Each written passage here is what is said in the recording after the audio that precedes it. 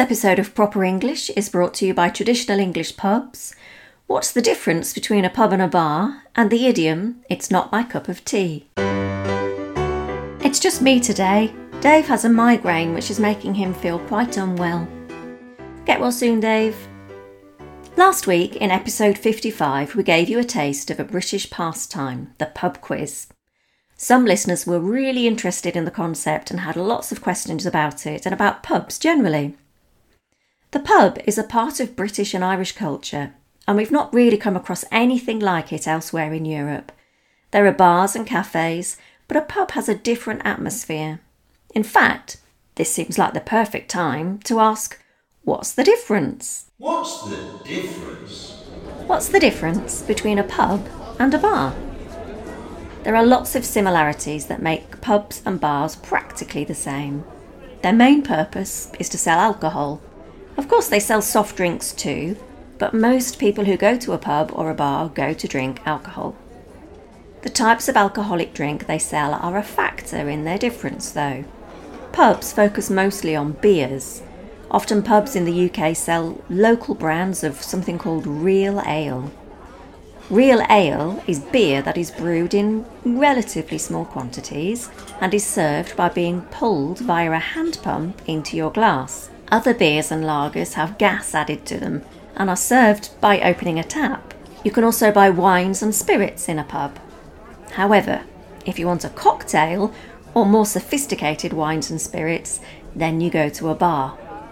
The other main difference is the atmosphere. Bars are often livelier and more likely than pubs to have a dance floor. Pubs often have a more relaxed atmosphere and people may spend a whole evening there relaxing with friends or even on their own, with a newspaper, a good book, or their laptops these days. If you're visiting the UK and you walk into somewhere and you're not certain if it's a pub or a bar, look at the furniture. Traditional pubs tend to have wooden furniture and comfy cushions on many of the seats. A bar will probably have more standing room and metal or plastic furniture. Oh, but just to confuse you, the place where you order your drink is called the bar, regardless of whether you're in a pub or not.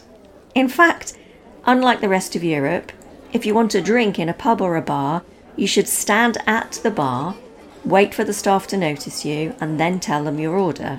Wait while they pour it for you and then pay them before carrying it to your table yourself. Now you may be aware that there are some wonderful names for pubs in the UK. The Cricketers Inn, the Elephant and Castle and Ye Old Trip to Jerusalem are some great ones. There are some very popular ones too.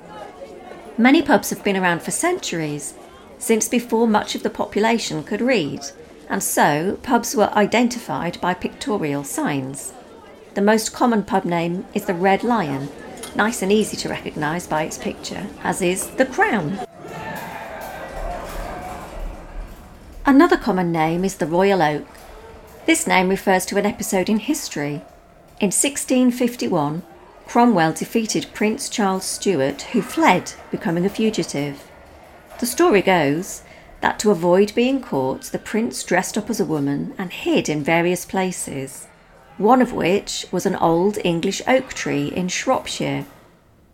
Another pub name you might come across is the White Hart.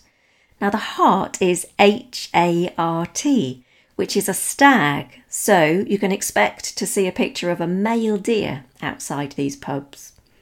Other common names are the Plough, the Railway and the King's Arms. Now I know some of you had a go at our pub quiz because you've told me, but so far nobody has sent their answers, so I can't declare a winner. What I'm going to do is I'm going to give you the answers anyway, and you can still get in touch and tell us how you did. So, the first question was, on what day of the week is a roast dinner traditionally served? Well, the answer is Sunday, because we also call it the Sunday roast. Question 2. Which country in the United Kingdom has the haggis as a traditional food? Well, the answer for that is Scotland. Question 3. What food do people like to eat on Shrove Tuesday? One of my favourites. Pancakes. People eat pancakes on Shrove Tuesday. Question 4. The Beatles had a hit record way back in 1967 with a song called All You Need Is Love. All you need is love. Number 5. Which Adele song starts with the lyrics, I heard that you're settled down? Well, if you keep singing, you get to the title, which is Someone Like You. Question number 6. Which very old British band played in Berlin in 1989 to celebrate a world-changing event? The band is Pink Floyd. They were famous for an album called The Wall, so they played when the Berlin Wall came down. That's Pink Floyd. Number 7. What 3 numbers are the code name for the British spy James Bond? He's known as 007. Number 8. Sheldon, Raj, Penny and Amy are characters in which long-running American comedy series? That's The Big Bang Theory. Question 9. Doctor Who is a famous British television series. The character of the Doctor has been played by many actors. Can you name 2 of them? Well, there have been 13 Doctors and even more actors, so I'm not going to list them all for you. But the most recent ones are Jodie Whittaker, Peter Capaldi and my personal favourite, Matt Smith. Number 10.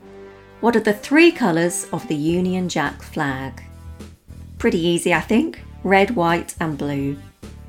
Number 11. What is the name of Queen Elizabeth II's husband? He's called Prince Philip. Question 12. How do British people refer to the London Underground system? We call it the Tube. Number 13. Where is the famous lawn tennis championship held in the UK? And the answer to that is Wimbledon. Number 14. When was the last time the UK hosted the Olympic Games? And that was in 2012. And I think Dave suggested that for an extra point, could you name the host city? And the host city is London. Then finally, question 15. How many players are there in a cricket team? And the answer is 11. And now it's time for Idiom of the Week. Idiom of the Week? Now, a few times I've ordered a coffee or a cup of tea in a pub, and to tell the truth, the staff were a bit annoyed on some of those occasions. I suppose because making a hot drink takes longer than pouring a glass of something. But it's made me think of this week's idiom, which I use quite a lot and has surprised some of my students recently. If we're talking about something that's not my thing, not to my taste, I can say, it's not my cup of tea. So, for example, Dave might say to me, Ali, shall we have mango for dessert? And I'd say, no thanks, Dave, it's not my cup of tea. Or a friend might say to you, do you want to come and see Black Widow when it comes out? And you might reply, not really. Marvel films aren't really my cup of tea. And here I am at the end of my first solo episode of Proper English. As always, I hope you've had fun listening in.